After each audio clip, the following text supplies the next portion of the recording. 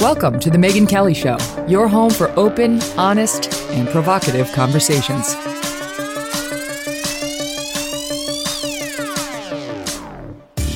Hey everyone, I'm Meghan Kelly. Welcome to The Meghan Kelly Show. Today, Michael Knowles. He is one of the most popular podcasters out there. He is with Ben Shapiro's operation.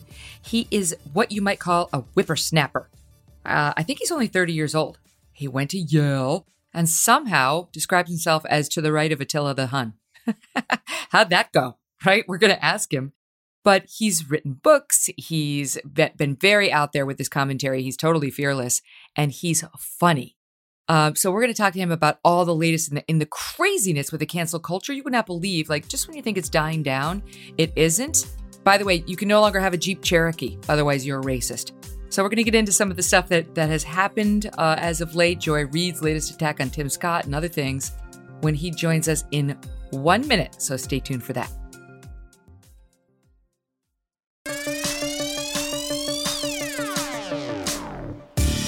First of all, do you go by Mike or Michael? I usually go by Michael, but I like that. Yeah, it was only because my mother forbade me from having a nickname as a kid, so it sort of stuck. I was going to say your Christian name. I appreciate it.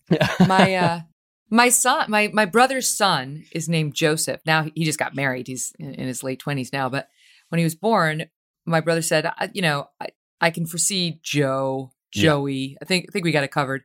And when he was little, what they didn't foresee was that he would call himself Jojo, which somehow got turned into Dojo. And we all called him that for years. Dojo. That is a superb nickname. That is a really, really good nickname. You do have to think it through, right? You have one child. You have to think it through. Like, what could they potentially be called? I did. When he was born, we really liked the name Simon.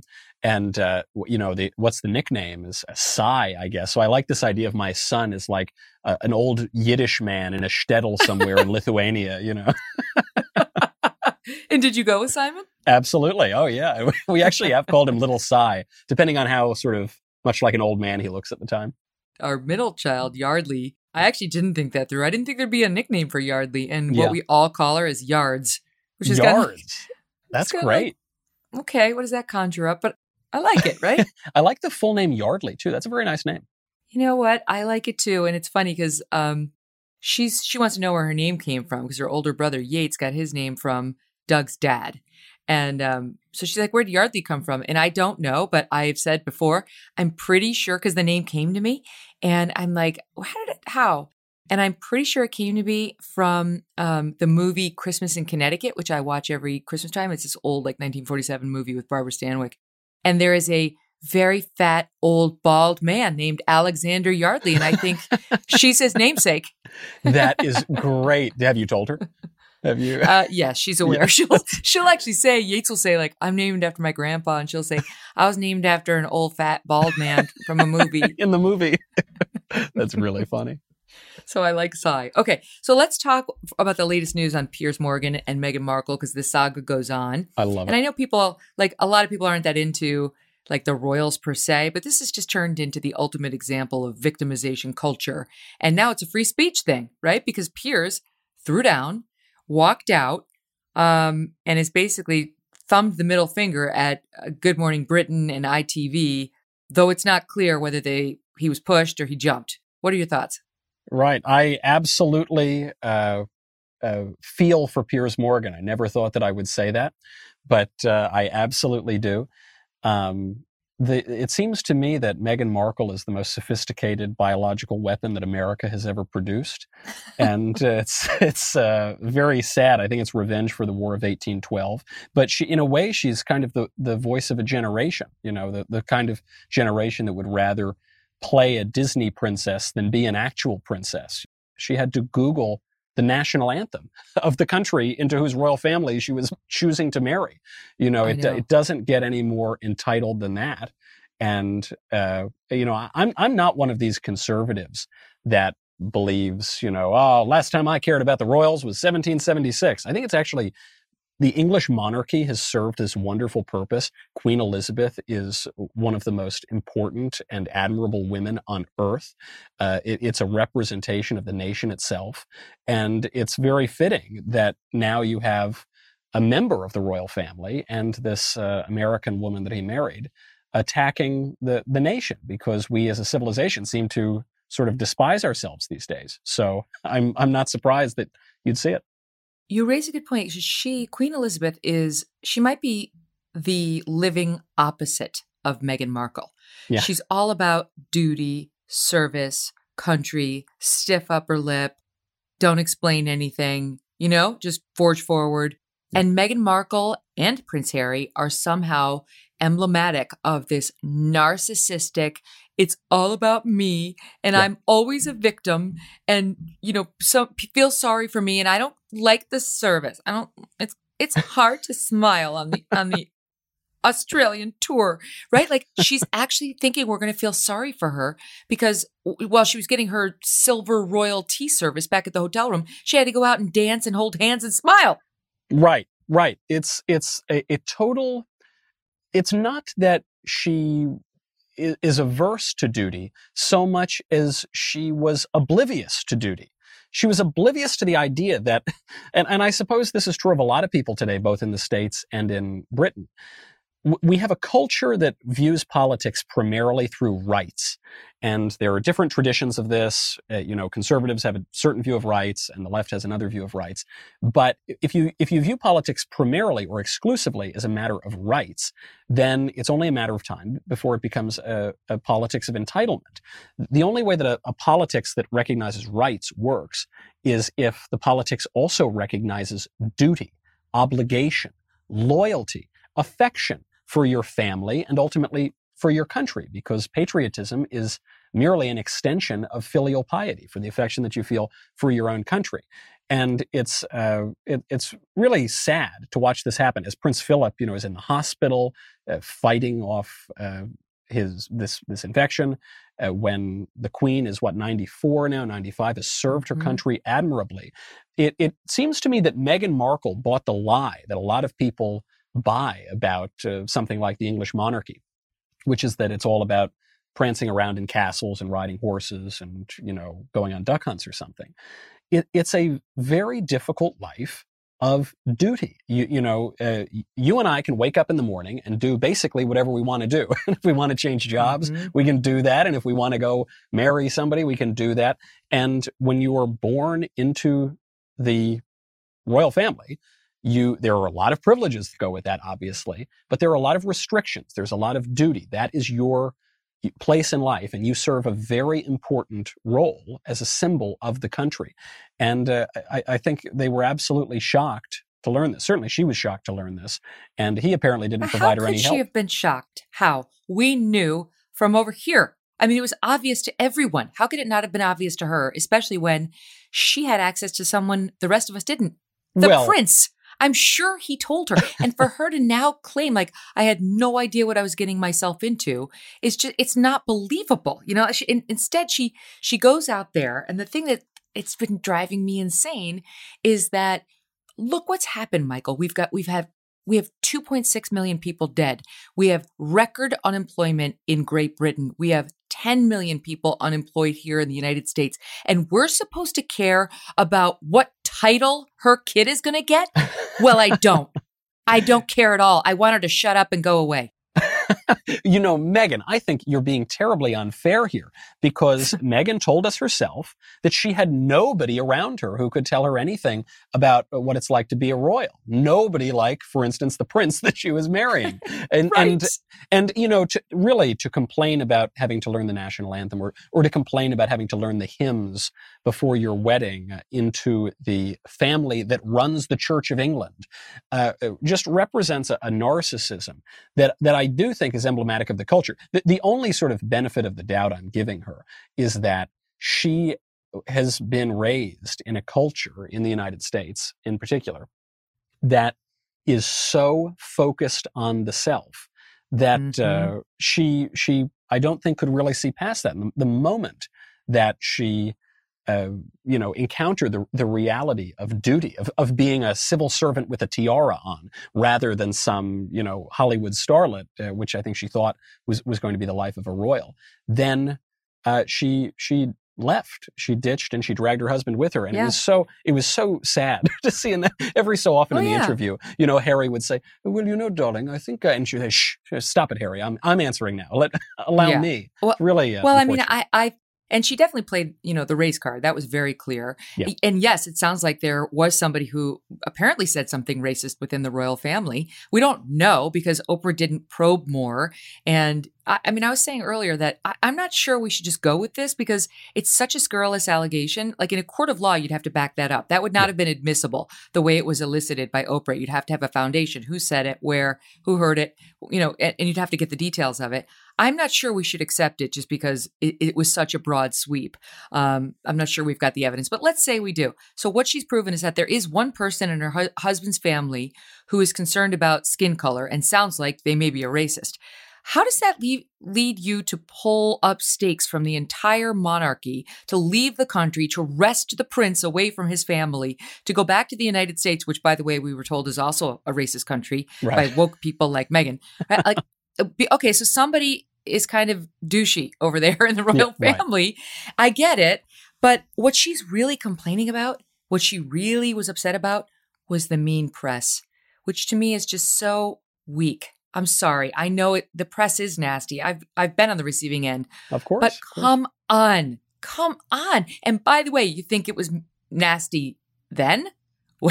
Wait till you see what they're going to do to you now. Right. Now that you don't even have the semblance of palace protection. It's simply not credible. I mean, the allegations she's making about race are not credible. Her apparent inability to memorize a national anthem is not credible. She's an actress. Her job is actually to learn her lines, right?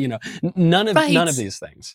The understanding that the press is going to come and attack you, right? She's been in the public eye for quite some time. So I don't really think that's credible. Also, don't you think if the royal family had a real problem with Meghan's race, which, by the way, no one would even know her race. I mean, she is what we call in Hollywood ethnically ambiguous. My mother, who I mentioned earlier, had much darker skin than Meghan Markle. But if you can claim in any way some sort of victimhood, that carries social currency. But don't you think that if the royal family had some problem with Meghan's race, that they would have mentioned this before Prince Charles walked her down the aisle? Don't you think they would have mentioned this before they welcomed her into the family? Did they just learn their biology a couple of months ago? Did they just, gosh, they might have a child? Well, goodness. Well, here's the other thing. So let's say somebody had this thought in their head, like concern about how dark the child's skin was going to be, right? Not good. But what actually matters in life is not whether somebody might somewhere harbor a racist thought, a sexist thought, a transphobic thought, but whether they act on those thoughts. Right. And as far as I can see, the royal family's behavior had nothing to do with race. They embraced Meghan. They embraced Archie. They did not withhold a prince title for that kid because his mother is multiracial, is biracial. Not at all. All the facts that have come out say the kid never had any entitlement to become a prince. That was known for 100 years. Long before Prince Harry met Meghan, they knew his kids would not be princes until his dad took the throne. Then it would be up to him and his wife about whether to bestow that title or accept the title bestowed by the king. So there's nothing. She's got nothing to prove that anyone behaved in a racist way. There was one racist comment allegedly. So it's like from that and her mean press coverage, we've spun into this narrative of like, now you got the head of BLM, one of the founders of BLM, calling for, quote, a boycott of the royal family. Right.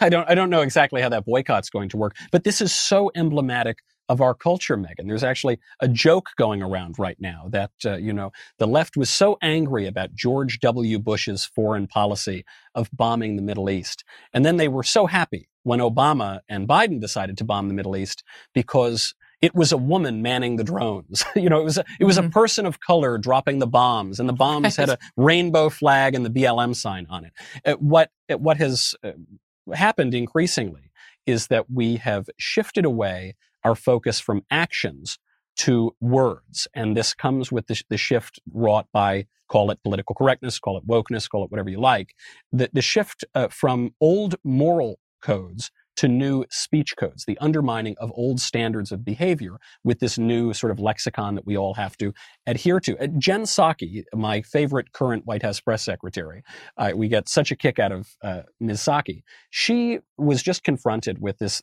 problem that Joe Biden is facing on the southern border, where the numbers are far worse. The children are being separated from their parents. They're being put in cages. It's an identical policy to everything that the left ever accused Trump of doing. And they said, do you have a messaging problem? And she said, no, the past administration had a moral problem. Well, what's the moral problem? The two policies are almost identical, but it's the intentions, the deep-seated beliefs. That's right. The actions might be the same, but something there is different.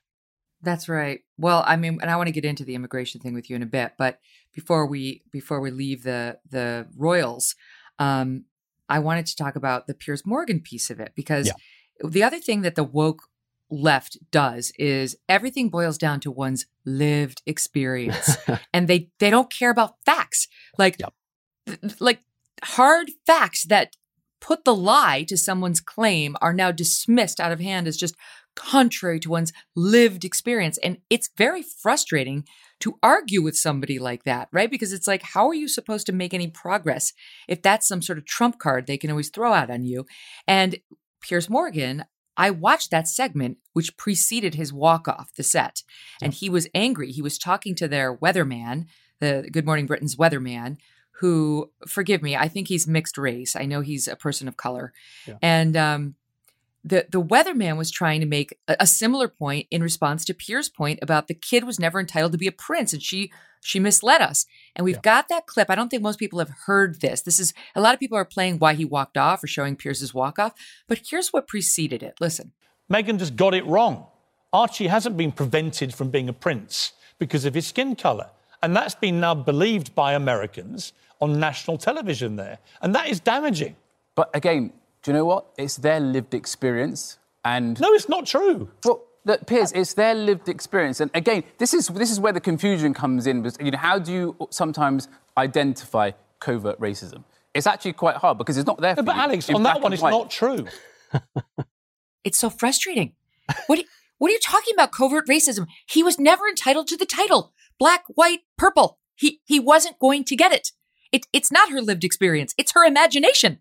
Meghan, those are just your deeply ingrained implicit biases. Don't you know that King George V understood in the early 20th century that someday down the line there would be this boy who was in the line and he was 1/8 black, and this was all just to promote white supremacy or some other such evil. This problem is widespread. I mean, you see it everywhere, from the Smithsonian Institution describing the phrase objective reality or objective truth as white supremacy. You see it to this dismissal of facts here in the royal family. It comes from an undermining of our faculties of reason and will. It does tie into this issue of political correctness, because political correctness asserts that by changing words, you can change reality. That words, which are symbols that we use to communicate with one another, they actually have no tie-in. They have no relation to some objective reality outside of themselves. So we can just construct any sort of reality that we want. To quote Hamlet when he's feigning madness, it's all just words, words, words.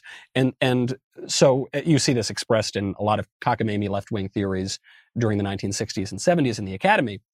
But what this redounds to is, you cannot tell me that my suffering is not real. The suffering of the individual, the claim to grievance, is the only thing that I can know. I feel, therefore I am.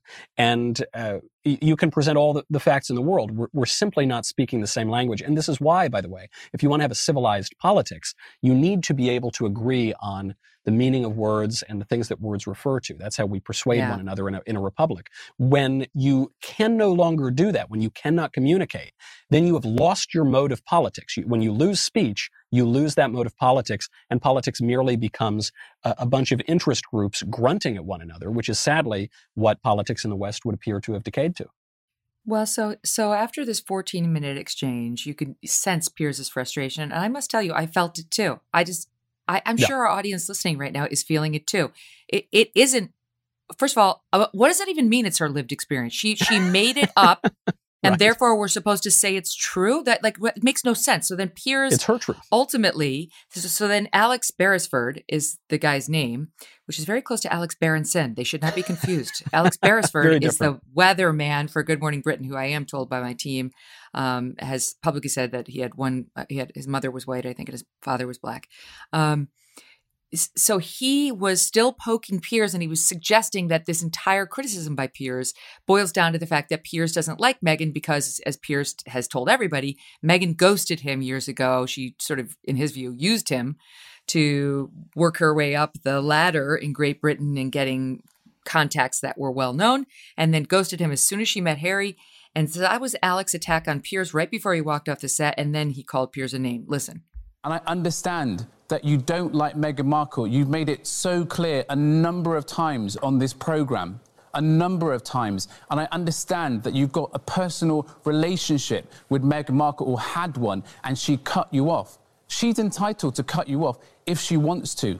Has she said anything about you since she cut you off? I don't think she has, but yet you continue to trash her. OK, I'm done with this. No. Sorry, no. Sorry. So, do you know what? That's pathetic. You can trash me, maybe not mine. No. See you later. I'm being... Sorry, can't do this. Absolutely diabolical behaviour. I'm sorry, but Piers spouts off on a regular basis, and we all have to sit there and listen. 6:30 to 7 o'clock yesterday was incredibly hard to watch. Was it? I don't know. So he's diabolical because he didn't want to sit there and have a conversation that was not being conducted in good faith and with guardrails that would adhere to fact, whatever the facts were. And by the way, Meghan Markle may not have criticized Piers publicly for, over the course of, after she ghosted him, but we now know that she was the one who called the station herself to complain about his statement that he didn't believe her, because with respect to her claim that she was suicidal, she purportedly said she was very concerned about others with mental health issues hearing that kind of thing. Now, by the way, at no point did Meghan claim that she is currently having those feelings. She was recounting a feeling she claimed she had a couple of years ago. And Piers, a couple years later, was saying, I'm not sure I believe anything she says. I actually don't believe anything she says, which is a view he's entitled to have. So now we know she personally had a hand in what became this huge kerfuffle leading ultimately to his departure. But diabolical. That was his behavior for not willing to have the convo. I was so glad that Piers walked off that set, and I think some American conservatives might be a little confused by it because, we love to talk about the free marketplace of ideas and, the only answer to bad speech is more speech, and we've got to stay in the fight and debate these things. You are not in any way obligated to engage in a debate in bad faith. When you say that this person talking to Piers was not acting in good faith, that is the key here. They were not debating ideas. There was no persuasion that was going to go on here. This was a character assassination, a petty personal attack on Piers Morgan. And I loved his expression. He just said, sorry, mate, you can trash me, but not on my own show. And I think conservatives have a lot to learn about that. We seem always to give in to the left on the guardrails of the conversation. We always seem to give the left their premises, and we debate according to their premises. And Piers said, "No, thank you. It's a losing battle. It's a trap." And he tried. He tried for 14 minutes. It wasn't like he just said, "All right, you're not somebody I can talk to because you're not dealing in fact." He listened, it back and forth, then it got personal on Piers' show, and he kind of had it. And clearly, I said this before, but clearly he had something with his own team behind the scenes prior to going out there on the set. I could tell it. just from having been a TV anchor, I could read it on the look on his face. Clearly, before he went out there, somebody ticked him off. And who knows what they said. I'm sure they were chastising him over his remarks. And Piers is Piers. You don't want Piers? You shouldn't have hired Piers. Right? He was his quintessential self that day. And now he's basically, I don't know, he seems like he might be kind of enjoying thumbing his finger at everybody because he is a free speech advocate. He wrote a whole book about this. Right. And here is what he told the press who hounded him on the street yesterday. I believe in freedom of speech. I believe in the right to be allowed to have an opinion. If people want to believe Meghan Markle, that's entirely their right. I don't believe almost anything that comes out of her mouth. And I think the damage she's done to the British monarchy and to the Queen at a time when Prince Philip is lying in hospital is enormous. and frankly contemptible. So if I have to fall on my sword for expressing an honestly held opinion about Meghan Markle and that diatribe of bilge that she came out with in that interview, so be it. Although the woke crowd will have thought, they think that they've cancelled me, I think they'll be rather disappointed when I re-emerge. Good for him. I love it. Right? It's like, when this kind of thing happens, I feel like everyone needs to speak up. He needs to say, no, I won't be canceled. Right. I'm not sorry, because he wasn't sorry. And the rest of us, I mean, I tweeted in his favor a couple of times this whole week. And I went on a bunch of British television to defend him, because we've been talking on this podcast, Michael, about how it's not enough when the mob comes for somebody to just not join the mob. If that's the best you can do, then we'll take it. It's better than joining the mob. Right. But what we really need is people who are able to fight back against the mob, to stand up for the one being mobbed. And you don't have to agree with him about whatever he said. You just have to stand up for the principle of free speech and against mob rule. Yes. This is, I think the way that we persuade people to do that is by showing the reality of what we call the cancel culture. Because a lot of the time, I think the reason people don't speak up is that they feel that they can hold on to their old privileges, the privileges that the sort of dominant liberal order gave to them. You saw this great example over the past week with one of the musicians in the band Mumford & Sons. He had complimented, it was so sad. He complimented Andy Ngo's book detailing how awful Antifa is. Andy Ngo has gotten brain bleeds from Antifa. He has, seen it really firsthand, did excellent reporting. And he said, I liked the book. And now they're trying to cancel him for it. And what did the musician do? He issued an apology. And it was the worst thing he could have done, not even as a matter of truth and justice, but even for himself. He's getting this bad advice where people are going into his ear and saying, don't worry, just lay low, apologize to the mob, appease them a little bit, and then they'll forgive you and you can go back to your old popularity. And that just won't happen. There is no forgiveness in this culture. Sir Roger Scruton, speaking of wonderful Englishmen, the late Roger Scruton said that in order for us to have civilization, we need confession and we need forgiveness. You need to be able to say, whoops, I did something wrong, and you sacrifice your pride. And then the rest of society has to be able to say, okay, I forgive you, and you sacrifice your resentment. And then you can get along together and have a country. That would appear to be on its way out. America used to be the land of second chances. I don't even know if we're the land of first chances anymore, as these radical ideologies are advancing. And so in that world, any kind of weakness, any sort of apology to the mob, it's not only going to set you back, but it's certainly going to set back the cause of the traditions that we all cherish and want to maintain. Let me ask you about that. So you're the banjo player in Mumford & Sons, hugely successful, right? This is sort of, I guess they describe Mumford & Sons as more folksy. I didn't realize that was the area that, the kind of like a pop folk genre for that. But okay, they're awesome. And it's a great gig. They're succeeding, right? He's a huge band. So they come to you and they say, we can't really, it's not going to work with our lefty folk people for you to be an Andy Ngo fan. Yeah. And, you kind of gotta fall on the sword if you have any chance of staying with us. I mean, most people, it's hard to be a musician. It's hard to find, to hit success. Most people would do it, would do what he's trying. I get what he's trying to do. I feel bad for him, but I get what he's trying to do. Don't you? I totally get what he's trying to do. The thing he doesn't understand is he's already out of the band. The thing that he doesn't understand is he's already lost whatever he had. And so the choice is not, do I stand firm and lose my gig, or do I capitulate and degrade myself and then get my gig back? I think that choice is over. The only question is, do I lose my gig and keep my dignity, or do I lose my gig and grovel to the people who are going to destroy my career? Oh my God. So that's a very interesting thought, first of all. I'm going to need to sit with that. I really am. I'm, of course, thinking about my own personal history, but I wish we had known each other then. This is true, I think, of a lot of people, that because this kind of culture came on us so fast that the old way of thinking was, apologize, sort of, it's okay, it'll work out. I just think in the last number of years, that has really changed. That rug has been pulled out from under our feet, and that's a pretty negative social change. No, my friend Melissa Francis says, she goes, MK, you killed apologizing.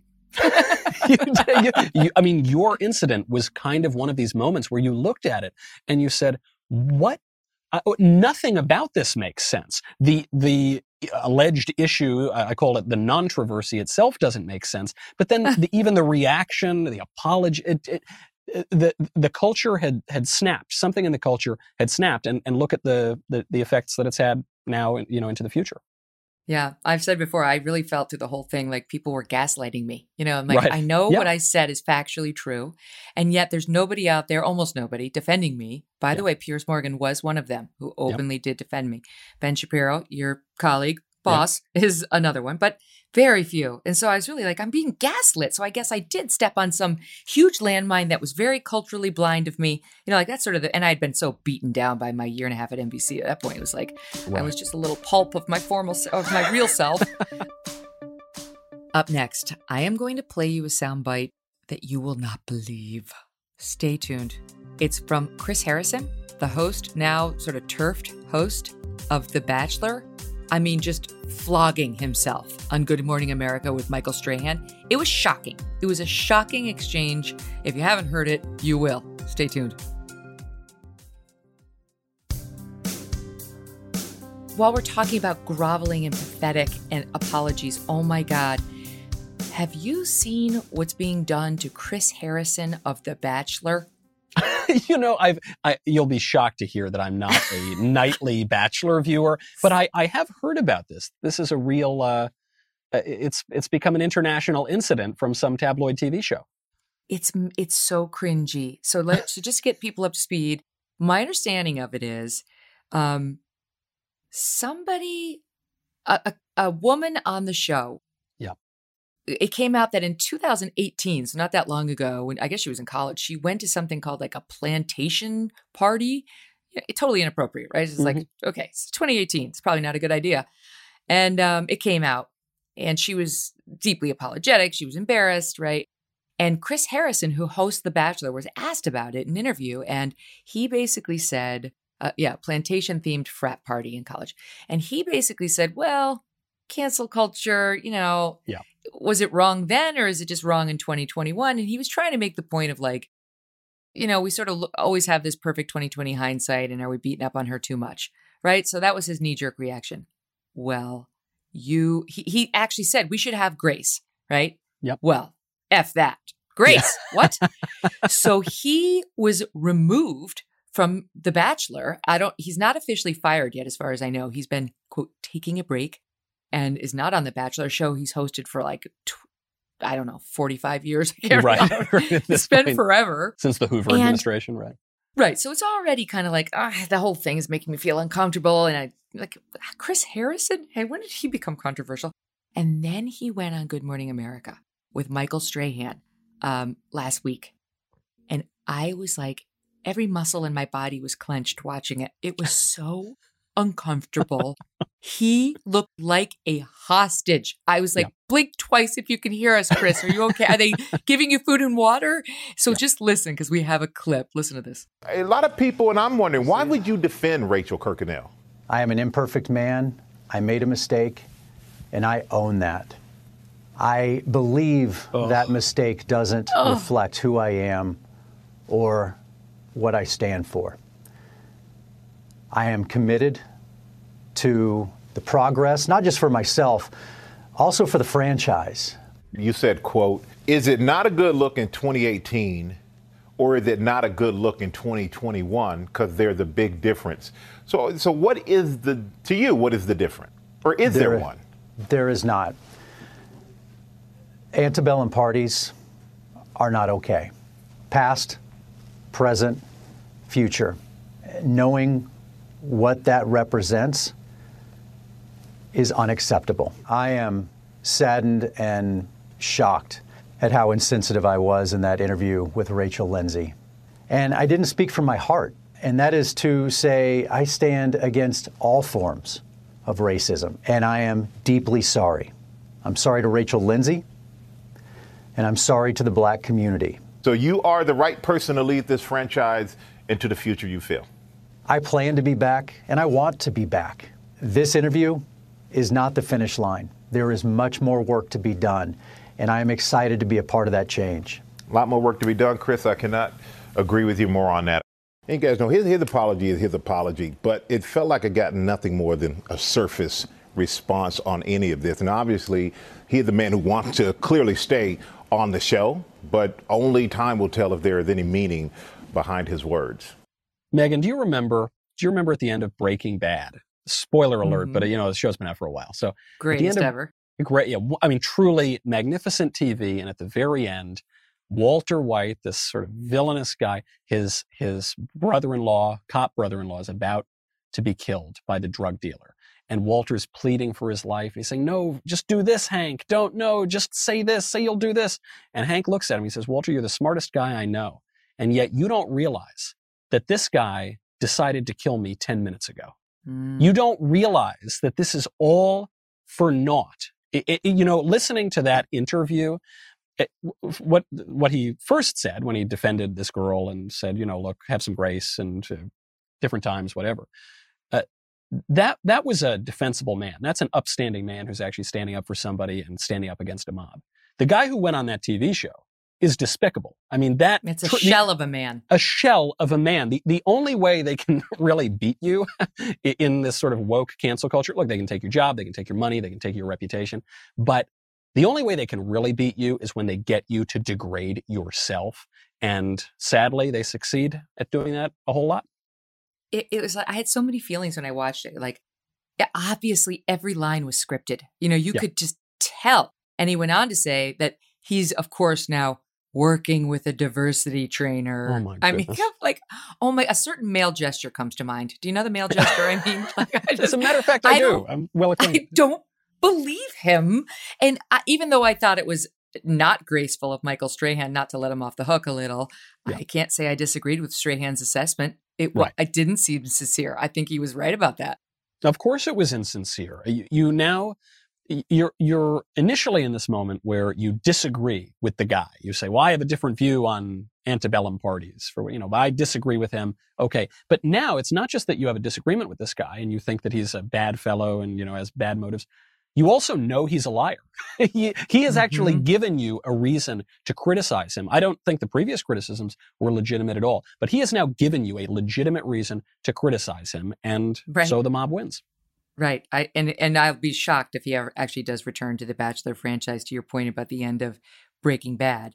Yep. But, the thing is, you look at things like this and you think, okay, I don't think many people are going to support an antebellum party. And 2018 wasn't that long ago, but it was before this crazy, insane woke revolution we're having. It was sort of the beginning, because I left NBC October of 2018. I feel like that was one of the first things to happen in the crazy revolution. Right. It was. But the same people who are trying to tell us that Chris Harrison is suddenly a raging racist, a bad man who has to lose his show over, could we be more graceful? I don't know if the standard was the same then. Are trying to tell us that the Jeep Cherokee is offensive and has to lose its name. That's happening, and Jeep, I think, is going to do it. Oh, well, of course, because you see, in the name of anti-racism and anti-white supremacy, we need to erase any vestige of any culture that is non-white. I mean, first of all, on the point of this party, you're not allowed to have a party about the South, the big skirts or anything. But you're allowed to have a toga party. And last I checked, there was a whole lot of oppression and slavery in ancient Rome. Perhaps someday you won't be able to have a toga party. Perhaps these cultural mores, these standards, are changing so rapidly because they're not really about any just standard. They're really just about the imposition of the rule itself. The fact that these cultural radicals can get you to acquiesce to and do their bidding. That's I think sort of the first thing that we need to come to grapple with. Well, I don't know anything about, like, plantation party doesn't sound like a good idea to me. I have to say, probably go, and right, like, I'm pretty loose about, like, not slapping people on the hands on non-PC stuff. That one seems rather obvious, but I also think she was a dumbass college student, and an apology should be enough, right? This girl shouldn't have her life ruined. And Chris Harrison, who was trying to throw her a bone and accept the apology, he shouldn't have his life ruined. He's been critical to that whole franchise. And now it's like, F you, you're done. Right. Well, and just, just think about all the things that you have done in your own life. And you say, gosh, well, that wasn't so great. Oh, I messed up there. Oh, I did something wrong to this person.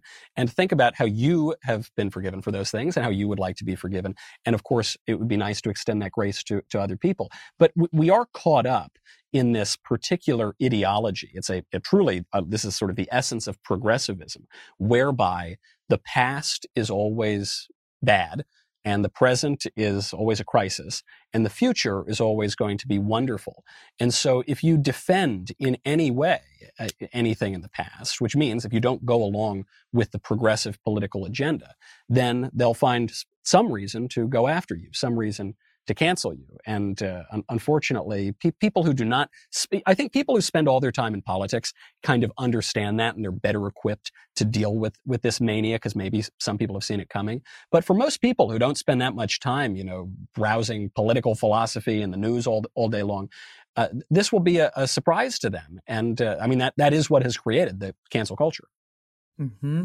And I want to follow up on that 1 second, but I do want to just round out so people know. A UCLA law professor, Berkeley law professor, and Berkeley doctoral candidate wrote an open piece saying, look, Jeep has signaled that it's open to granting the Cherokee Nation's request to change the name of the SUV. And then they point out that non-Indians have for years co-opted Indian culture and identity. For example, the game of cowboys and Indians being played ad nauseum by children forever, as one example. And then they go on that the other point they make, brace yourself. Guess what else is racist? The Eskimo pie. Are they taking our Eskimo pies? You can kiss your ass goodbye if you like it. Oh my gosh. It first came out in 1921. They say the cheery icon of an Alaska Native child wearing traditional cold weather clothing has traveled around the globe. This happy-go-lucky imagery has circulated more broadly than knowledge of Alaska's complex colonial history, ignoring the sovereignty of the indigenous peoples of Alaska. You racist, you put down that pie right now. I would like to state for the record, I am not now, nor have I ever eaten an Eskimo pie. I do not want to be marred with the allegation of racism. You know what's so ironic about this, though? Not that the left and the people pushing this particularly care about the irony, is you erase Cherokee. What are you going to replace it with? Some sort of generic English name, so then right. you've erased Cherokee from the culture. Even consider the more famous example of the cancellation of Aunt Jemima, because Aunt Jemima is allegedly racist. Aunt Jemima is a black character that was played by a black woman, which most people know. But what a lot of people don't know is that Aunt Jemima was a character created by a black comedian in the late 19th century named Billy Kersands, who was part of the minstrel theatrical tradition, which is now obviously very politically incorrect. But you have a black writer creating a black character for a black actress, and in the name of racial justice, some white marketing executive at a corporation is going to cancel all of that. Isn't there something perverse about that logic? 100%. And by the way, my team's telling me that actually they're getting rid of the name Eskimo Pie. That's gone. No. I don't. What's the new name? I'm trying to look at this. Eddie's Pie. What is it? E-D-Y. Eddie's Pie. Oh, Eddie's or Edie's? Edie's Pie? That's there it? It is. Yes. See? Edie's, right? E-D-Y. That's the ice cream brand. I think it's Edie's. You would have hoped they'd at least rename it Inuit Pie. But no, absolutely not. No. It's Edie. They just replace it with a sort of generic American term. And there go the Eskimos. No, it's gone. And the thing is, so what I was going to say is, all right, so this girl on The Bachelor, she's done. Chris Harrison, I guess he's done. But remember, we just had a story in the news this week or last week about the incoming editor-in-chief at Teen Vogue, Alexi McCammond. And this girl, she sent out some dumbass college tweets that were anti-Asian. She was making fun of Asian eyes. Yeah. I mean, they were definitely racist tweets. And there was an uprising. 20 people at Teen Vogue wrote like, screw her, she shouldn't be here. But Right. Vogue stood by her, right? She's young, she's black, I think she's 28 years old, young woman. So this wasn't that long ago, right? That she was in college. Let's remember. And she's okay. She's gonna keep her job. She worked for Axios before this, but Anna Wintour and all the others are gonna stand by her. Chris Harrison, white guy, not so much. Of course, because it is really not about a standard. There is no universal standard that's being applied here. It's not, as Adrian Vermeule, the Harvard law professor, says, it's not hypocrisy, it's hierarchy. There is a new sort of hierarchical caste system being imposed upon American politics, which is a really dreadful sort of thing and antithetical to the culture that we all want. But it's very effective. And I think conservatives are actually sort of missing the point here. When we dismiss these things, we laugh about it, we point out the hypocrisy, we giggle at the absurdity. PC, wokeness, cancel culture, yeah, it's absurd. Oh my gosh, it's crazy. It's also a cogent political strategy that has been ruthlessly effective for decades at this point, and it appears to be accelerating. Everything we do to try to stop it seems, if anything, to help this process advance. Mm-hmm. Well, I mean, another example was Joy Reid, who's constantly making racist and inappropriate remarks, anti-gay remarks, you name it. She came out last week and called Tim Scott, Senator Tim Scott. She said he's only there at this Republican event to, quote, show a patina of diversity. A patina of diversity. So offensive. And Tim Scott responded by saying, to your point, Michael, and I quote, we need to take these comments seriously. Woke supremacy is as bad as white supremacy, end quote. And this is not the first time she's called him a token. She's like, that's just fine, I guess, because Joy Reid has black skin. She also, by the way, called Justice Thomas Uncle Clarence, right? Obviously another name for Uncle Tom. Right. Just fine because of her skin color. And I think that leaves most people sitting back saying, what the hell are the rules?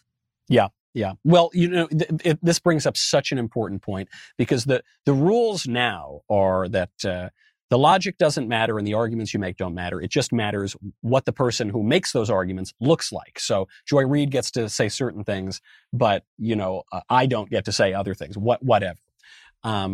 This gets to the left's understanding of free speech, which I think was articulated very well by Herbert Marcuse, father of the New Left. He wrote an infamous essay in the 1960s called Repressive Tolerance.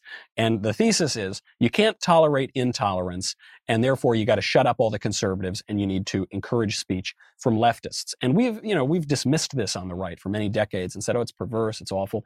There is a sort of logic to it. The logic is that all free speech regimes have some standards. There's some things you can't say, some things are off limits. That's always been true in America. It's always been true everywhere else. And what the Joy Reids of the world are saying is, yeah, we support racial tolerance, but Clarence Thomas, laboring under a false consciousness, is actually setting that back. And so we can be as vicious to him as we want. Tim Scott, same thing. We can be absolutely vicious. And according to our understanding of speech, that is totally coherent. I think that if conservatives don't recognize the logic that the left is using here on speech, if we just keep uttering platitudes about, free marketplace of ideas or whatever, I don't think we're ever going to stop it, because their perception of free speech is actually, I think, a little bit keener, and their strategy is obviously much more effective. And they have such a blind spot as to how regular Americans feel and live. And of course, the silent middle is too afraid to speak up. Yep. But I was thinking about it just this week it's Women's History Month now, right? Now that we're in March, it's Women's History Month. And there is this woman, God, she annoys me. Her name is Jill Filipovic, or Philip. Oh, yes. I don't know, right? With an F. And she went after Rush Limbaugh after he died. She was one of the people who wrote an article, and she went after Ben Shapiro. She wanted Ben's article about, his remembrance of Rush to be all about Rush's alleged sexism. That's right. How she wanted Ben. Anyway, so she wasn't a Rush Limbaugh fan. Okay, she doesn't have to be. But she's she covers gender for the New York Times. And literally, she spent time tweeting on March 10th. Okay, here's the tweet. And now I'm really going to get myself yelled at. But I think the issue of example setting for a kid is a totally fair one. What example are you setting when dad works for pay and mom does the care work at home? Lots of reasons not to want to set that example for a child. Oh my God. Right? So I tweeted out two things on this, which I'll read. This is idiotic, disgustingly judgmental. Stay-at-home moms are setting a great example, just as moms working outside the home are, as long as they're loving and engaged. This sanctimonious guilt trip is sexist bullshit, whether from a man or a woman. Ladies, do not listen to this moron. And my follow-up was, also, any woman trying to pit stay-at-home moms against moms working outside the home has no business calling herself a feminist or covering gender for the New York Times. Hey, Jill, you called Rush Limbaugh a woman hater. Look in the mirror. She loves women so long as they're living their lives exactly as Jill would like them to. Yes, but this has a long history among feminists. When I saw her tweets about this topic, I thought, wait a second, you're telling me that now, if you want to stay home and raise your family, that it is wrong for you to do that and your husband has every right to make you go to work. Doesn't quite sound like women's liberation to me. It seems like there's a bit of a bait and switch, but it goes all the way back to those second wave feminist debates between Betty Friedan, the American feminist, and Simone de Beauvoir, who a very famous French feminist and the strumpet of Jean-Paul Sartre. And they were disagreeing over whether or not women could stay home and raise kids if they wanted to. Can I just pause you?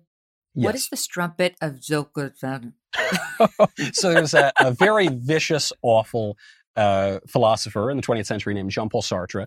And the irony of feminism, I guess this is one of the examples of the irony of feminism, is that Simone de Beauvoir, most famous feminist in the world, was basically the jilted common law wife of this philandering derelict named Sartre. But somehow this was presented as very empowering. And it actually, she explains this in an interview with Friedan. Friedan says, well, look, if some women want to work, that's good, and if some women want to stay home, that's good too. And Simone de Beauvoir says, no, we cannot give women the option to stay home with their family because sure, a handful of women who really want to go out and work, they're going to go work. But most women, if given that choice, are going to stay home and raise their kids. And that is not liberating. If we want to liberate women, we have to force liberation upon them. And I think when you understand that fact, which goes far beyond feminism, goes to basically the whole left program today, when you understand that they believe in their heart of hearts that they need to force liberation on you. Seems like a contradiction in terms. All of this kind of highfalutin talk starts to make a little bit more sense. It's infuriating. I hate when they try to pit moms against each other. It's as though one version is better or one is a bad example for children. Screw you, Jill. Yep. Now, meanwhile, you should read Bari Weiss, as everybody knows, because she's brilliant and she's got her own Substack now, which everybody should subscribe to. And she actually put this one out on City Journal because I think she needed just to make sure she had all her ducks in a row in her reporting and backups and all that. But she had this crazy good incendiary piece about schools that hit this week. And one of the schools she talked about is here in New York, Grace Church. It's very Tony, very sought after. Yep. And they are they're banning the use of the terms mom and dad and boy and girl to the point where if you read a book about Little Boy Blue, you're not allowed to say the word boy. They say you have to substitute the name in. I don't know what Little Boy Blue's name is. Like, you have to be like, this is a story about little Bob Blue. And you can't say mom and dad. You have to say caregivers or generic parents. And you can't say nanny or babysitter either. It's like it goes on. So we've gotten to the point now where you're just not even allowed to say boy and girl in these classrooms, Michael. I just think, are we getting to the breaking point? Well, it does show you, I think, why the right and part of the left has gotten so focused on this transgender issue. Because the transgender problem, gender dysphoria, as a psychological matter, affects a very, very small number of people. It seems to be spreading as a social contagion, but in terms of the psychological issue, it's very rare. And so why are we spending all our time talking about how we can't say boy, we can't say girl, the boy's got to go to the girls' room, the boy's got to be able to compete on the girls' track team? The reason we're focusing on that is because it gets to the fundamental distinction in human nature. There is, it's funny that we talk about racism so much. There's really very little distinction between the races, but there is a distinction between men and women. That men and women, traditionally understood, are complementary to one another. They go together. Men are from Mars, women are from Venus, but somehow we go together. There's never going to be a war between the sexes because everybody's sleeping with the enemy, as the old adage goes. So if you can obliterate that fundamental distinction, then you really do have control over a society. Then you really can remake society, as has been the plan of leftists going back even further than Marx. Whittaker Chambers, the ex-communist, ended up being one of the guys to convert Ronald Reagan to be a conservative. He said Marxism, communism, it's not a new ideology. It's actually the second oldest faith it's the alternative faith of mankind that began in the garden when the serpent told Eve, "Ye shall be as gods." And by the way, it has a relation to our free speech debate. And I think it shows the constraints of free speech, inevitable constraints. You're going to have to limit certain things, because if we believe as a society that boys are boys and they cannot become girls, then we are going to refer to boys as he. We're going to use that language. It's going to affect the way we perceive the world and how we talk to one another. If you believe the new fashionable idea that actually there's no such thing as sex and boys can be girls and girls can be boys or whatever, then you're going to refer to boys in dresses as she. You're going to communicate different ways. You're going to perceive the world differently. If our country can't agree on the most basic things, then we cannot have a country. And I think it's why the left has spent so much energy on this issue. And I think it's why people on the right who kind of see what's going on are spending time fighting back against it as well.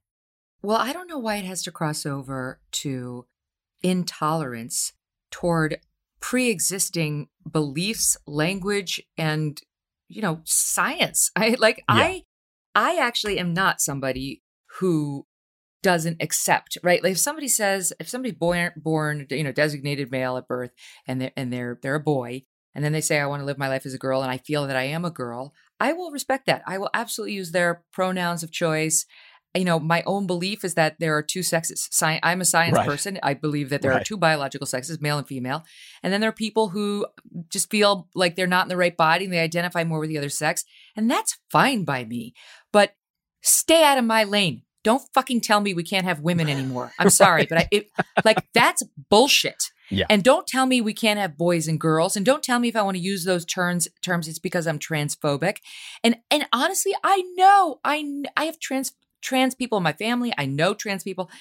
And I don't know one who is in favor of this bullshit. It's like their activist lobby. Well, that's or joke. Even just self-flagellating super woke liberals are driving us to make these decisions that I don't know who wants this. No, of course. It's always going to be some white marketing executive canceling Aunt Jemima, right? This is not some cry from the oppressed masses. Whenever they would come up that they would wanted to rename the Redskins, there would always be public polls of Native Americans, and they never cared.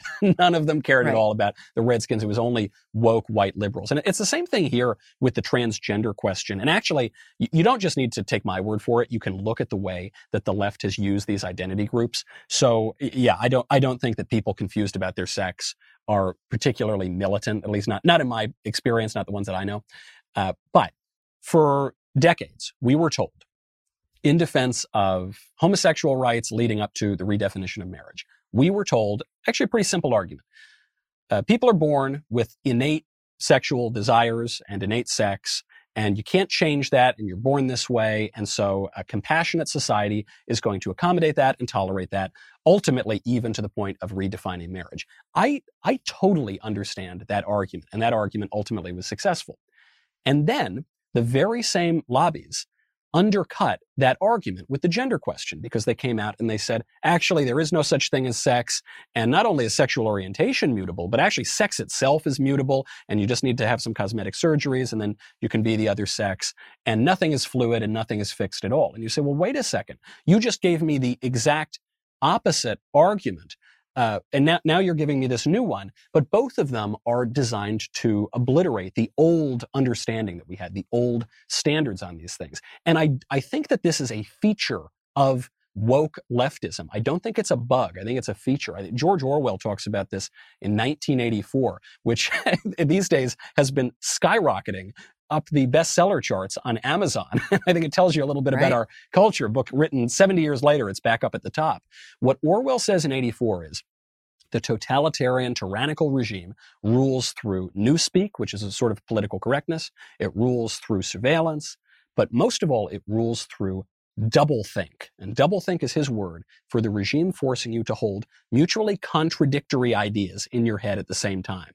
The born this way argument and the there's no such thing as sex argument. If the regime can force you to hold both of those ideas at the same time, in Orwell's words, you lose your capacity and willingness to reason. And getting back to your excellent point earlier on, when we can't reason, then all we have is our lived experience and our grunts and our interests, and politics collapses. In a second, I'm going to ask Michael about his new book that he's got coming out. Unlike his old book, we're really hoping that there'll be something in there. His April 2017 book was called Reasons to Vote for Democrats, a Comprehensive Guide.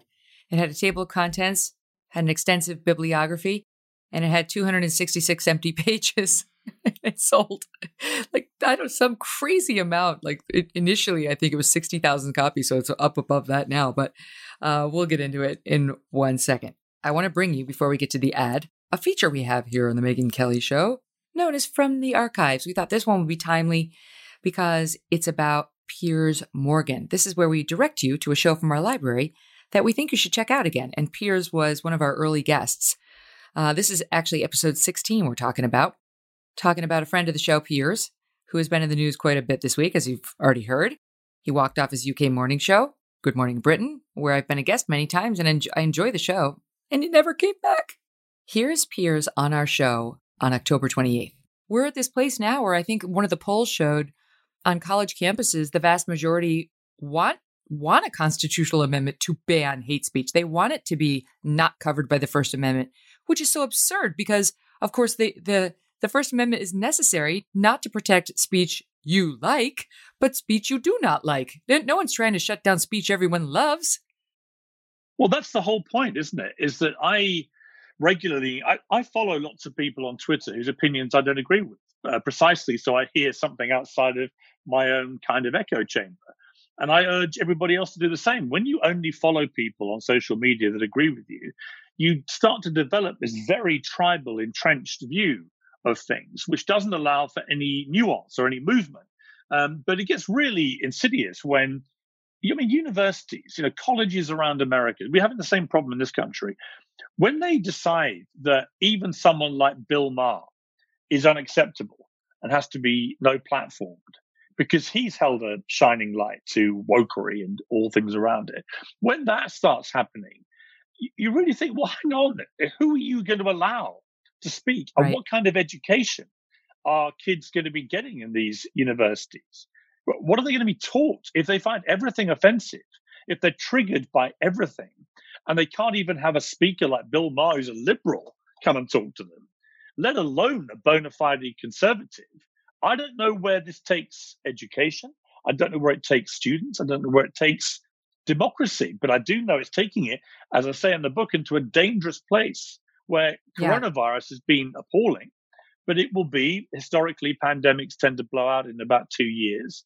And then where are we left as a society? Because if we don't wake up, which is the title of my book, if we don't wake up to this problem, I think the attack on free speech over time, after all this, will end up being far more dangerous than any virus.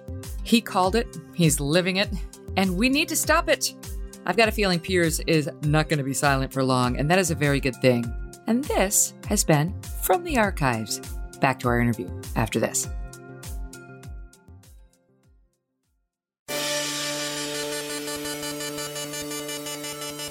In a world in which, the messaging, the public messaging is all about how you've been victimized and it's all about your identity and not about, your brain and how you think about the world. It's just, you were born a victim if you have certain skin color, certain, lady parts or what have you. Yeah. It's just such a self-defeating message. And like that, it explains why people are depressed. And they, the people who are pushing for these woke identity politics, they have nothing to replace it with. They have, once they get rid of, they shove critical race theory down our throats, and they're making everybody say there's no more gender. I don't know what kind of world we live in, other than, do you feel as sorry for me as I do? Right. I mean, there was a great Babylon Bee headline about Meghan Markle, which said, "Oh, I saw it. It was amazing. It was so great. And Meghan Markle inspires millions of girls around the world to show them that no matter how rich, beautiful, and famous you are, you still can be oppressed." Because that obviously has social currency. Yeah, I mean, the way that you know that victimhood now carries social currency is that you have so many people pretending to be races other than white. The Rachel Dolezal example, there have been plenty of these cases. Professors at NYU, people who are pretending to be a non-white race. Well, if there were such a thing as white privilege, as the left is currently describing it, certainly people would be going in the other direction. Linda Sarsour, who is a radical leftist woman, she famously said that she began to sort of lean into her Islamic identity because she didn't want to just be a boring white woman in New York any longer. There was a big push that she was actually quite supportive of during the Obama administration to create a new racial group, MENA, Middle East and North Africa. Traditionally speaking, people from those areas, when race mattered, were classified as white in the United States. The push to create a new racial category, to declassify people as white, would seem to me pretty clear that the privileges and the social advantage are very much in the other direction, and they are justified by claims of victimhood. Mm-hmm. So people want to embrace an identity that will be traditionally oppressed. Yeah. But if you are actually in a group that's been, historically marginalized, like Latinas, Latinos, and you vote Trump, then you lose your person of color identity. Then you are multiracial white. Yes, that's right. You're The a white rules- Hispanic. It's so complex. And by the way, to your point, Abigail Shrier was on the show, who wrote Irreversible Damage, which every living human being should read. And Terrific, she was saying it's no longer cool to be a lesbian. We're losing lesbians to the trans thing. Yes, because it's not cool enough. People are looking for an identity that, is kind of sexy. And they're like, oh, lesbian, yawn. Same thing with gays. It's like, nah, boring. You got to find something more interesting. Right? Right. No, it is. And you see this reflected in social scientific surveys, and which I'm sure is what Abigail was referring to. What's funny is that, our culture is so prideful. We're so arrogant, and we're so stupid. We are so ignorant, even of our recent past, and certainly of our ancient past. There is no new idea under the sun. And what has come up, these new crazy gender theories or whatever, this is just the reemergence of an ancient heresy. I mean, very specifically, the transgender thing is the reemergence of a heresy called Gnosticism, Gnostic dualism, this idea that my true self has nothing to do with my physical body. I might look like a guy and I got an Adam's apple and a deep voice, but actually deep down, I'm something else.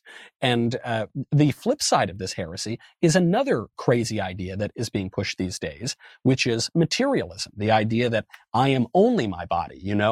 Our loves, our hopes, our dreams, our affections, they're all just illusions. It's our brain pistons firing all wacky to delude us. And therefore, we don't need to worry about a moral order. And, if it feels good, do it, is kind of the prevailing moral idea. So those two versions of humanity, those two ideas about us, are currently being advanced at the same time, even though they're polar opposites. And they obviously miss the truth of the situation, which, as Abigail might say, is the truth of the complexity of sexuality, or the complexity just of our nature, which is we are soul and body. We are spirit and physical. And those things are together and they're inseparable on earth. And gosh, isn't this a complex world that we live in? It would seem that answer, the only non-simplistic answer, is the only one that people are no longer willing to engage with. I know. It's like tolerance isn't enough. It has to be total abandonment of the world order we knew. You can't be a woman anymore. Women aren't the ones with breasts or who menstruate. And you can't even say, oh gosh, what was the one that somebody was telling me? You can't even say like it's the woman who gives birth. I don't know. It went on every day there's a new rule. And I just feel like, no, I don't accept. I disagree. I will protect my ability to say I'm a woman, and I don't really give a damn if it offends you.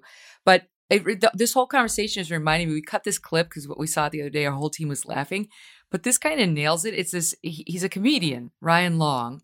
Oh, and love him. Yeah, he's a pal of mine. He's playing like modern therapist, talking to this, distraught young woman about life in today's day and age. Here's, listen.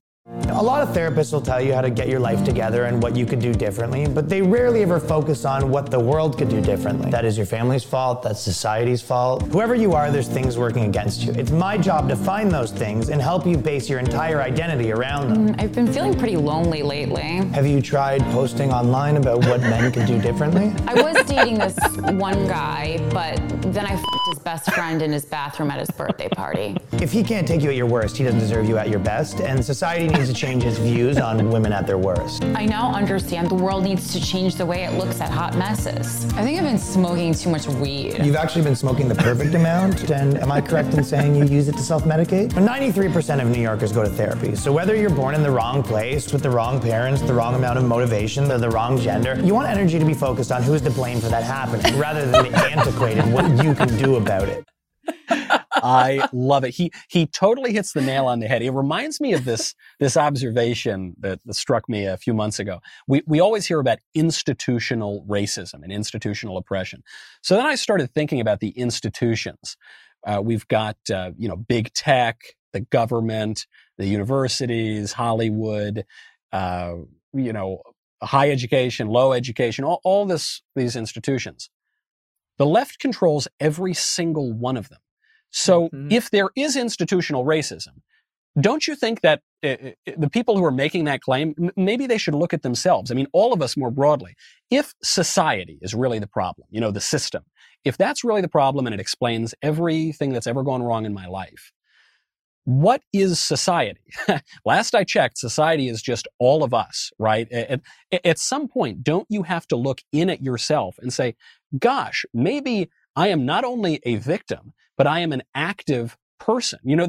One of the most bigoted aspects of this whole woke racialist idea is the idea that only white men, straight white men, they're the only fully human people, because they're the only people with will and intellect and any agency at all. This is their theory, right? And if you in any way deviate from that identity group, then you don't really have a will. You don't really have ability. You don't really have any agency. That is the worst possible thing that you can tell a kid. It's the worst possible thing that you can tell anybody who you hope to develop into a flourishing human being. And it's truly white supremacy. That is white supremacy. Right. That could be right out of the mouth of David Duke. Right. Which is what's scary. No, you're right. They don't look at their own institutions. They think all the racism is at Fox News and NASCAR and WWE. And those are the institutions we need to focus on. And now, conservative media online.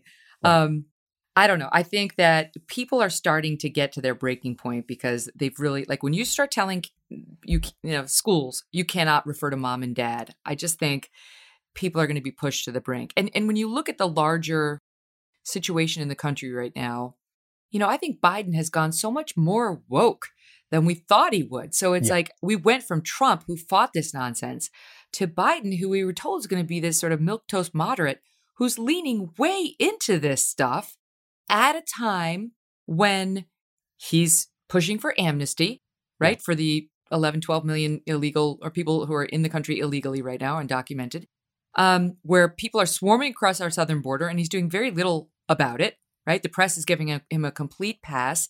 Unemployment is still 10 million people still unemployed, right? So it's like the COVID lockdowns remain in place, easing a little, but as we get people vaccinated, we're still being told masks possibly through 2022, right? I just think, how much are you trying to try people? Like how much should we be expecting of the American people to take? Well, we were promised a return to normal. And the first thing he does is nuke women's sports and obliterate the border and tell us we have to lock ourselves up for 2 years. But that would be the new normal. I mean, this is something that really worries me when you hear people in public health or people who are politicians talk about the new normal.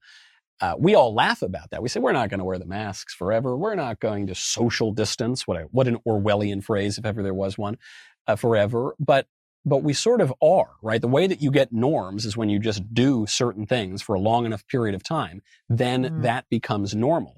And I had a fear that this would happen with Biden, because Joe Biden, and I don't mean this to sound as insulting as it will, Joe Biden is nobody. Joe Biden, I don't think he's had an original thought in his entire life. That's why he had to drop out in '88, because he was plagiarizing everybody else's thoughts and lying about his record. It's true. I think he is a glad-handing politician who kisses babies and smiles for photos. And what he is, if in office, is an empty suit and an avatar for the political winds. He wakes up in the morning, he licks his index finger, he puts it high in the air, figures out which way the wind is blowing, and then he just goes in that direction. And unfortunately now, because the left, I don't think that he is speaking for the majority of Americans. I don't think the majority of Americans want to nuke women's sports and open up our borders, and every poll shows that I'm right about that. But what is really blowing in that direction is the institutional power now in the country. This is something I actually detail it a bit in my upcoming book, Speechless. The way that the left has attained influence in this country is very subtle. It's through what a communist theorist, Antonio Gramsci, called a war of position rather than a war of maneuver. It's not just, they advance and they retreat and they advance. They take positions of power in all of the institutions, and then they exercise that power. So the reason I think that no one's really worried about Joe Biden's obvious cognitive decline right now is because nobody thinks that every day he's making all the most important decisions. He is an avatar for this political establishment, this system that could operate without him or with him some of the time. It's operating in a way on its own. You mentioned you're having a book come out. Is this one actually going to have words? Well, Meghan, I decided after my best-selling blank magnum opus, Reasons to Vote for Democrats, I thought it would be a curious challenge to write a book with words. And furthermore, I thought it would be funny if for my second book, I wrote a book that is actually about words. So the title of that book is Speechless. I just turned in my final draft to the editor. It is, in a way, providential, I guess, that the book happens to be about exactly what is going on right now, how we got here through this political correctness regime, which a lot of people date back to the 80s. I think it actually goes back further to the 20s, and why conservatives have been so feckless at opposing it. It seems like anything we do, political correctness advances, and I think it's because it lays a trap for conservatives where we either go along with their crazy new standards or we abandon standards entirely. Either way, PC wins. And I will tell you, though, Meghan, I will tell you, writing a book with words, I admit this fully, all humility, it's much harder than writing a book without words. I'm glad I did it. It was edifying, but it's trickier. It's so much trickier. So I do think the reason people like Republicans and others, the left too, which I think is largely with us, that they go around, they went along with it for so long because no one wants to be called a racist or a sexist or a homophobe or a transphobe. They don't, for too long, back to the discussion we had at the top, we have all been assuming that our critics are operating in good faith. Right. And I think the big reveal over the past couple of years now that they've reached too far is they're not. They're not. And just because they throw these terrible names and labels at you doesn't mean it's true, even if they have a critical mass on their side saying the same. They've got their army, but the silent middle, the silent majority, they're our army. And you just have to keep reminding yourself of that. Right. And this, I think this, I don't want to be called racist thing is a big issue here. I'm not so worried about being called racist anymore because I know that I'm not racist. Racism is an offense against human dignity. That's why it's wrong. So that's why I'm not going to do it. Done. I don't care what these crazy people call me. But it's a real fear. It's the worst thing that you can possibly be called in the country right now. And so what happens is there's only two responses that you can have to PC if you're in any way not a leftist. The one is you go along with it, right? You just say, okay, I'll start using the new words and doing whatever you want me to do. And then the second way is to say, okay, look, I don't want to go along with your new words, but I am not going to make any substantive claims myself. You do whatever you want. I live and let live, and you get rid of all the standards. But the problem here is the the whole point of PC is to get rid of the old standards. An example that really jumped out to me about this was some months ago when Drag Queen Story Hour was in the news. I guess this was before COVID. Drag Queen Story Hour is this event where transvestites will come in and twerk, sexually dance in some cases, for toddlers. And some conservatives said, this is a bad idea. And there were other writers who I think were a little bit squishier who came out and they said, no, actually, it's a blessing of liberty. And at the heart of this is a kind of radical skepticism. It's this trap of PC that we've been talking about, which is the argument here was that if you say that we shouldn't have Drag Queen Story Hour, then the left might say that we shouldn't be able to go to church on Sunday, because they're both sort of similar things. First of all, they're already telling us we can't go to church on Sunday. We've been dealing with church closures from the state for a lot of the COVID pandemic. But also, are you telling me that we really do not have the moral conscience, the act of judgment to be able to say, Drag Queen Story Hour, not so good. Going to church, probably pretty good. Are we really not able to distinguish between right and wrong and true and false and good and bad? Because if we're not able to do that, then the left has already won. The woke people have already won. We've already been defeated. And like Hank lying there on the ground in Breaking Bad, we just don't know it yet. But it's already happened. Yeah. And I mean, how do we lie down so easily to it?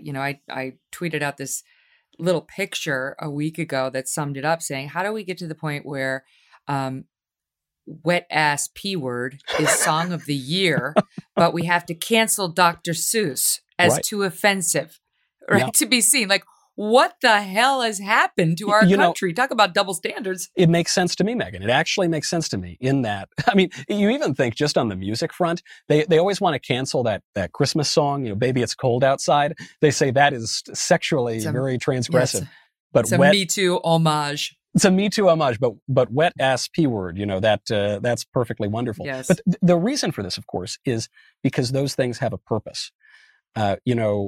What the left has wielded very effectively now for at least 50 years is sex, is licentiousness, right? If you arouse people's sexual appetites and you get them always so ready and raring to go, then they're going to be less in command of their higher faculties. That the founding fathers knew this. This is why there were huge prohibitions against obscenity for most of our nation's history. Theoretically, it's still on the books.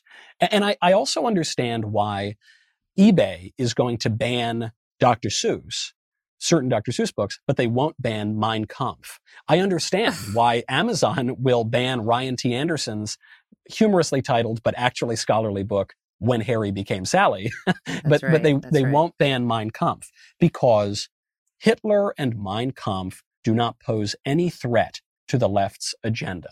No serious person looks to Hitler for wisdom, other than a handful of skinheads or something. Actually, the left benefits by keeping Mein Kampf in circulation, if only to make it more forceful when the left calls all their opponents literally Hitler and Nazis. Whereas Dr. Seuss really is influencing impressionable young minds. And so if he in any way contradicts the orthodoxies of the day, you got to get rid of that guy because the left is always trying to get a hold on the common sense. This is why they care so much about education. They can't answer Ryan Anderson's book about transgenderism.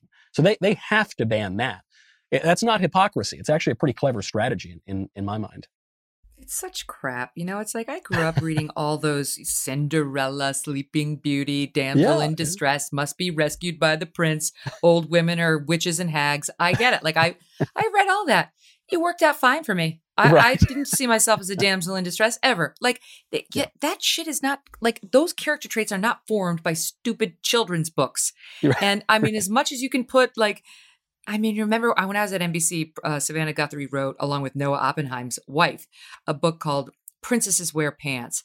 And I put her on because, she was a colleague. And I remember thinking to myself, like, this is so stupid because they might wear frilly dresses and there's nothing wrong with that. You can wear the frilly dress and the little Mary Janes and have your hair done up into big curls and you can still be an ass kicker. And I think this is the problem that Jill Filipovic has, or whatever her name is, that Some people just have an image of empowerment looking only one way. And if that's not reflected in your children's books, if Dr. Seuss has something that might be mildly offensive to some, we have to get rid of it. Otherwise, the damage, it'll be immense. All right, now, wait, I stole the last word on that, but I've got to ask you, because I know we have a limited time, but just listening to you and all your amazing, like, smart references, I know you went to Yale, and I didn't know that prior to studying up for this interview. But how did you get so smart? That is very kind, Meghan. It's all just a performance. I just memorized a few. I really appreciate that. I have a serious answer to it too, which is because we're in this culture where the curriculum are being totally destroyed. Good books are being taken out and replaced with total nonsense, and we're always being told you can't say this, you can't think this. I find that if you just read a book every now and again, if you just turn off the mainstream media, I mean, I'm sure you can speak to this, just the same. You will learn much more about certain things, because there is, as Ronald Reagan famously said, the problem with our opponents is not that they don't know anything. It's not that they're ignorant. It's that they know so many things that aren't so. So, for instance, you have the 1619 Project comes out and says America was founded to protect slavery. You don't need to be a member of Mensa. You don't need to get a perfect SAT score to find out that that's just total nonsense. That's just not true. Really, you just need to read like 2 articles or a book, and you will know that's crazy. The current fashion to get rid of Christopher Columbus, say he was this awful, worst person in the world, if you just read up a little bit on the guy, you'll find out that isn't true. I think that the dominant left-wing narratives that we're being told, they're forceful because they've got the weight of propaganda behind them. They've got institutional power. New York Times spent millions of dollars promoting the 1619 Project. But the arguments themselves are pretty shallow. They're really, they're made of paper. And if you just poke at them a little bit, if you investigate a little bit, I think that just about anybody will be able to re-educate ourselves and realize that a lot of what we're being told just isn't true. Now, where did you grow up? I grew up in New York. I grew up in a very liberal county, Westchester County, in a very liberal state, New York, and with very liberal friends, and went to a very liberal school, then moved to LA, a very liberal city. I have no idea how I ended up to the right of Attila the Hun. How did this happen? I don't know. Scientists will wonder for years. Are your parents conservative? No, my mother was sort of, centrist, I guess. She wanted to vote for Clinton in '96. And Meghan, I kid you not, I was 6 years old.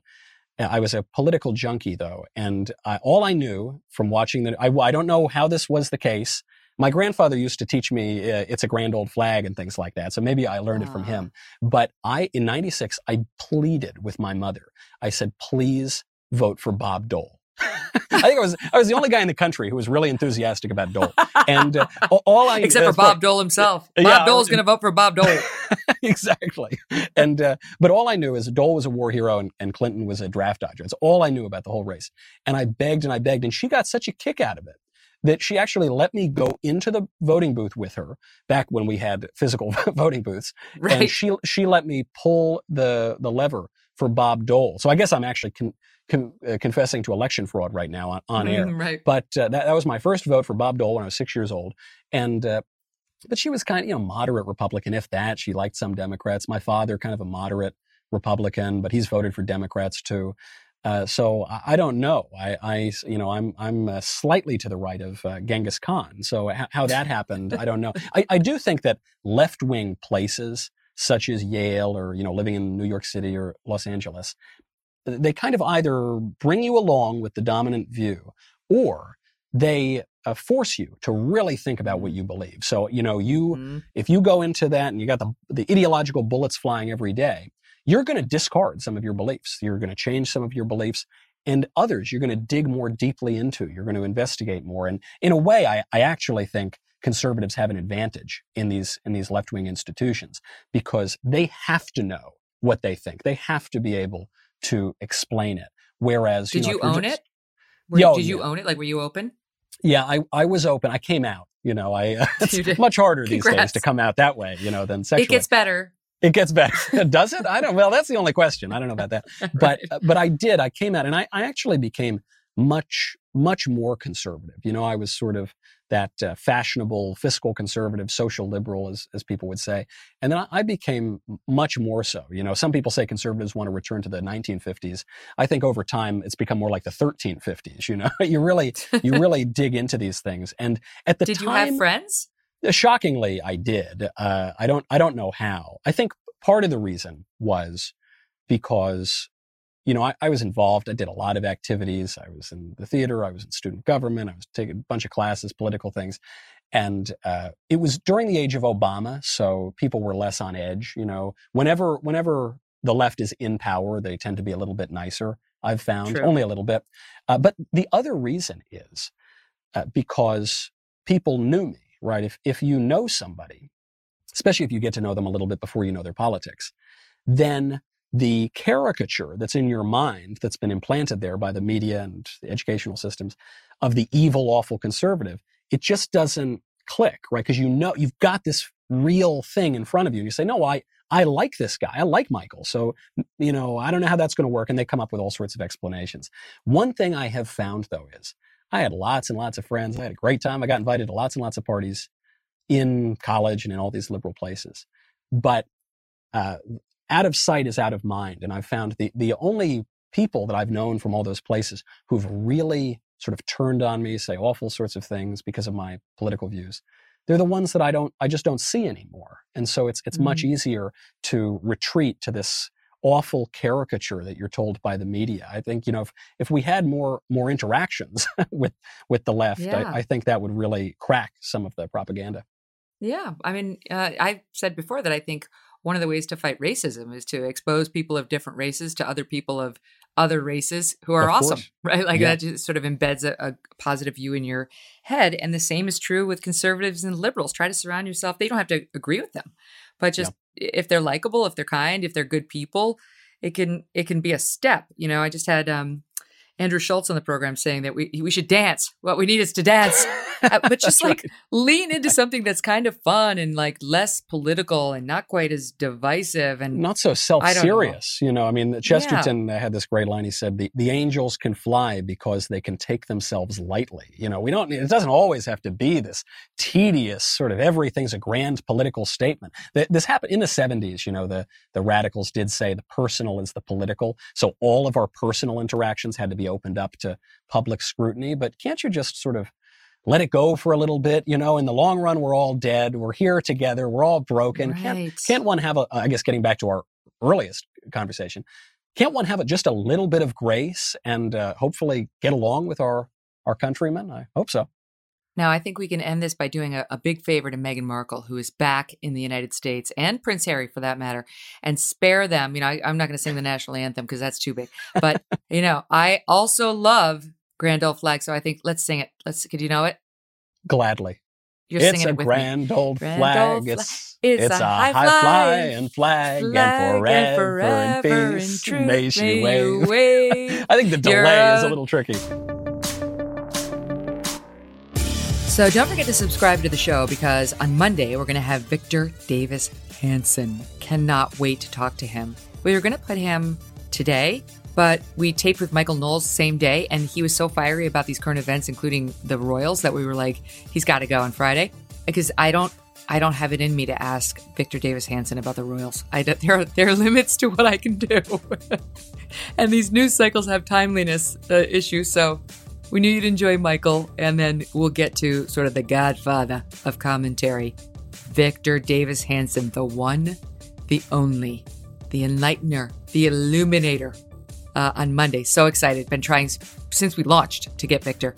I don't feel the need to ask him why he said no for so long, but the point is he said yes eventually, and you'll get to hear him on Monday. In the meantime, have a great weekend.